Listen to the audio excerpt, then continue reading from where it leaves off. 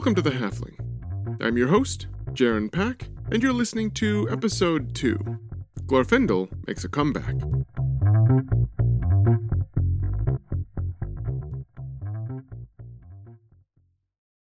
Last time we left off on a bit of a cliffhanger.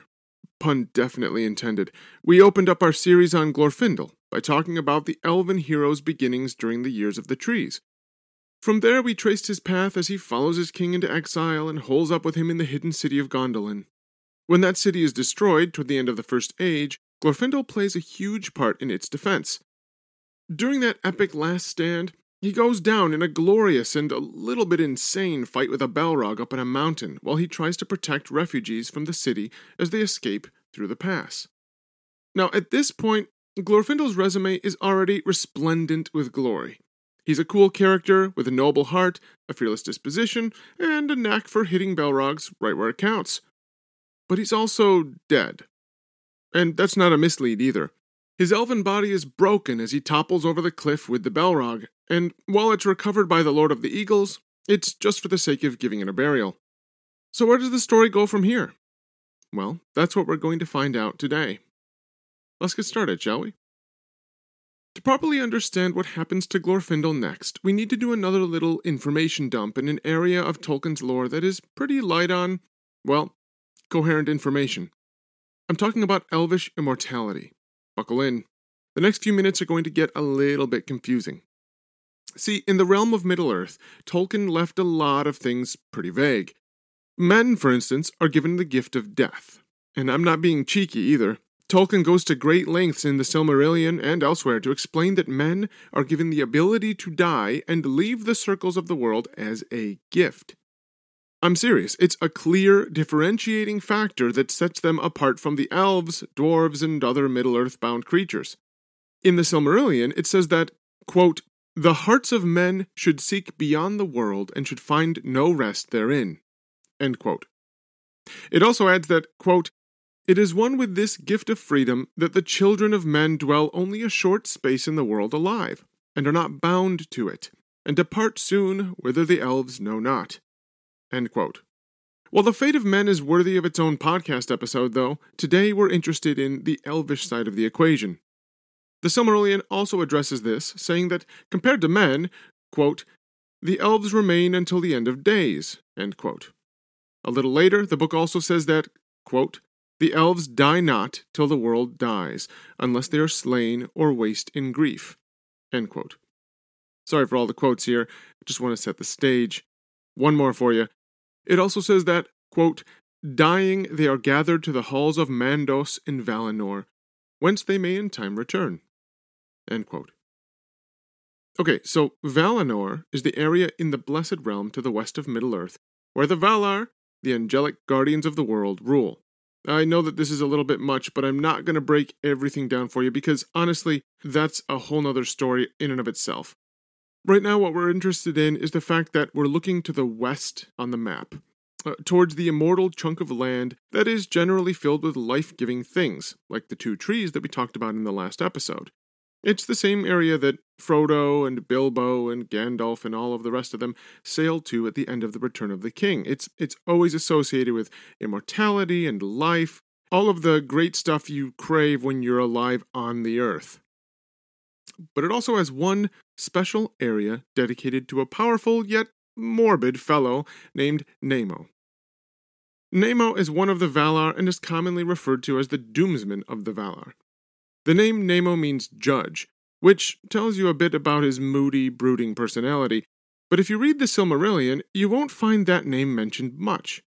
That's because he typically goes by the name of his dwelling, Mandos.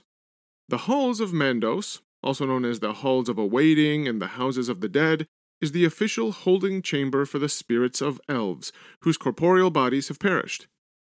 That's basically a fancy way of saying, when elvish bodies die, their spirits go to Mandos, where they recuperate and wait, hopefully to be given new physical forms at some point along the way. So, you have men who die and leave the circles of the world, and then the elves who die and their spirits remain in the circles of the world, and at certain points are even given new bodies. In the book The Peoples of Middle-earth, Tolkien breaks down how this affects Glorfindel after he dies in the duel with the Balrog. The professor explains that after his death, Glorfindel's spirit would have gone straight to the halls of Mandos to wait for his judgment. After that, he would continue to wait there until Mandos released him, adding that elves were destined to be immortal and, sorry for another quote here, but, quote, their death, by injury to their bodies so severe that it could not be healed, and the disembodiment of their spirits, was an unnatural and grievous matter. It was therefore the duty of the Valar, by command of the One, to restore them to incarnate life if they desired it. End quote. To be fair, Tolkien also adds the caveat that this process could be delayed by Mandos if an elf had acted evilly and refused to repent and change their ways. If you ask me, though, if there was ever an elf that could get out of the halls of Mandos based on good previous behavior, it has to be Glorfindel. I can't imagine too many elves showed up and were able to say that they, saved a bunch of refugees by single-handedly taking down a Balrog at their own expense. But there is one little hang-up to Glorfindel making a bodily return. I'm talking about the fact that the Noldor elves, remember they had rebelled and left the Valar to go chase down Morgoth, they were not allowed to return in bodily form to the Blessed Realm. But Tolkien points out that the Valar could make exceptions to their own rules, much like the author himself. And Glorfindel's deeds were so admirable that he becomes a singular case by being allowed to resume an earthly form. Anyway, Tolkien's official account suggests that Glorfindel was likely purged of any guilt in relation to the rebellion of the Noldor, and then released and restored into an incarnate person once again. After this very unique event, Glorfindel likely spends a good chunk of time hanging out in the Blessed Realm, resting away from the troubles of Middle-earth. And you know what? He earned it. Good job, man. But of course, we all know this isn't the end of the line for Glorfindel. Eventually, his doom comes a-knockin'. See, in his resurrected form, Tolkien makes it clear that Glorfindel takes on a new level of spiritual power and authority. This makes him such an important individual that he's eventually called back into action to resist an evil that has crept into the picture when no one was looking. The new Dark Lord, Sauron. Tolkien goes back and forth about when Glorfindel must have returned to Middle-earth. At first, he places this event 1,000 years into the Third Age. In this initial narrative, he arrives with Gandalf as a helper to the wizard. Now, over time, Glorfindel's connection to the mission of the wizard remains, but eventually the author dials back the elf's arrival to around the middle of the Second Age. Interestingly, he says the most likely time is around 1,600 years into that age, which also happens to coincide with the exact time when the One Ring was first forged. Talk about a welcoming way to arrive back on the continent. Once he gets back to the mainland, Glorfindel gets to work right away. At this point, we're in some of the haziest portions of Tolkien's writings, the stuff that his son, Christopher Tolkien, recorded in scraps and various drafts. Based on the little pieces of information that we have to go on, it seems that Tolkien meant to have Glorfindel arrive during the Second Age as a support for the elvish leaders Gil-galad and Elrond. Yes, that Elrond. There's also a little note that Christopher found where his father mentions that, quote, though not mentioned in the annals recording Sauron's defeat, he played a notable and heroic part in the war. End quote.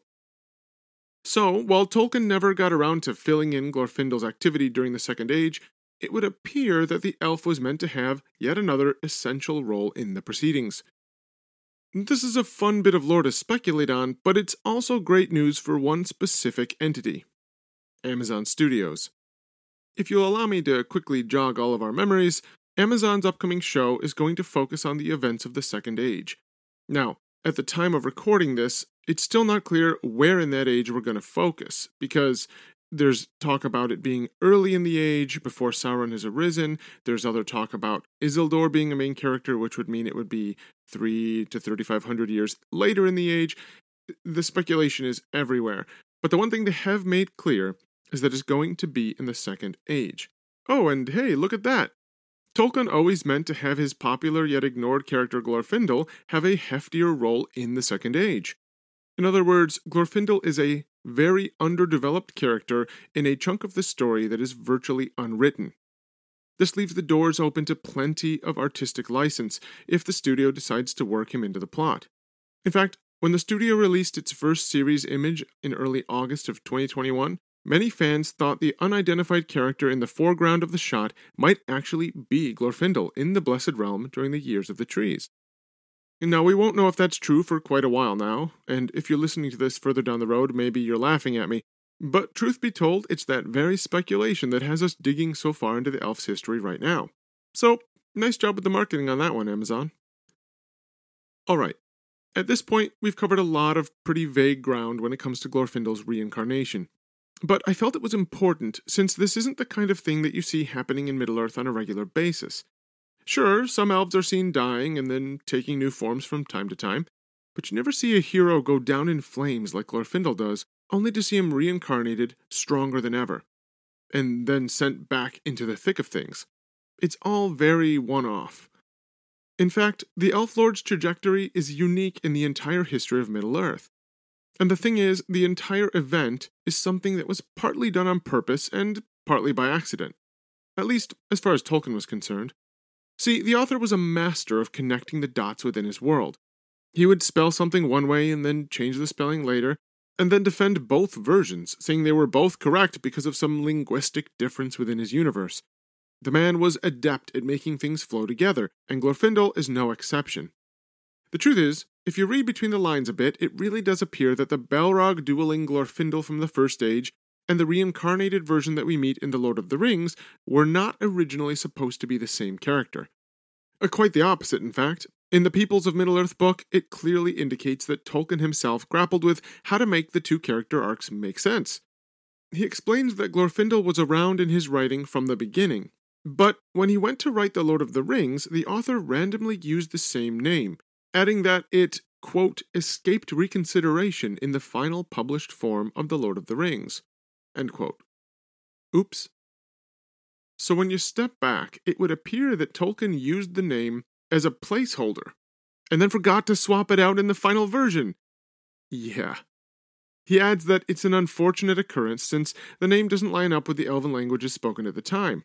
And for those of you who are not aware, Tolkien was a philologist, that is, even beyond a linguist. The man could never accept the little inconsistencies in language like that. So it would appear that this Tale of Two Glorfindels scenario crept up on Tolkien and left him scrambling to connect them years later.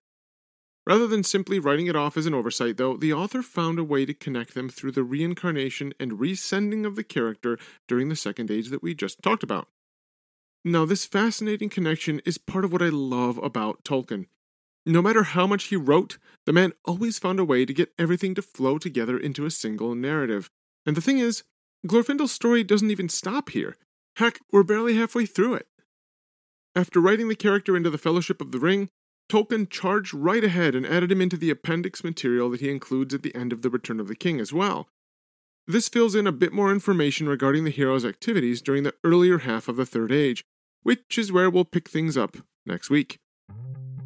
From there, we'll run through Glorfindel's role in The Lord of the Rings and then trace the last few hints and nuggets of information down to the end of his story. Alright, that's it for now. Until next time, friends.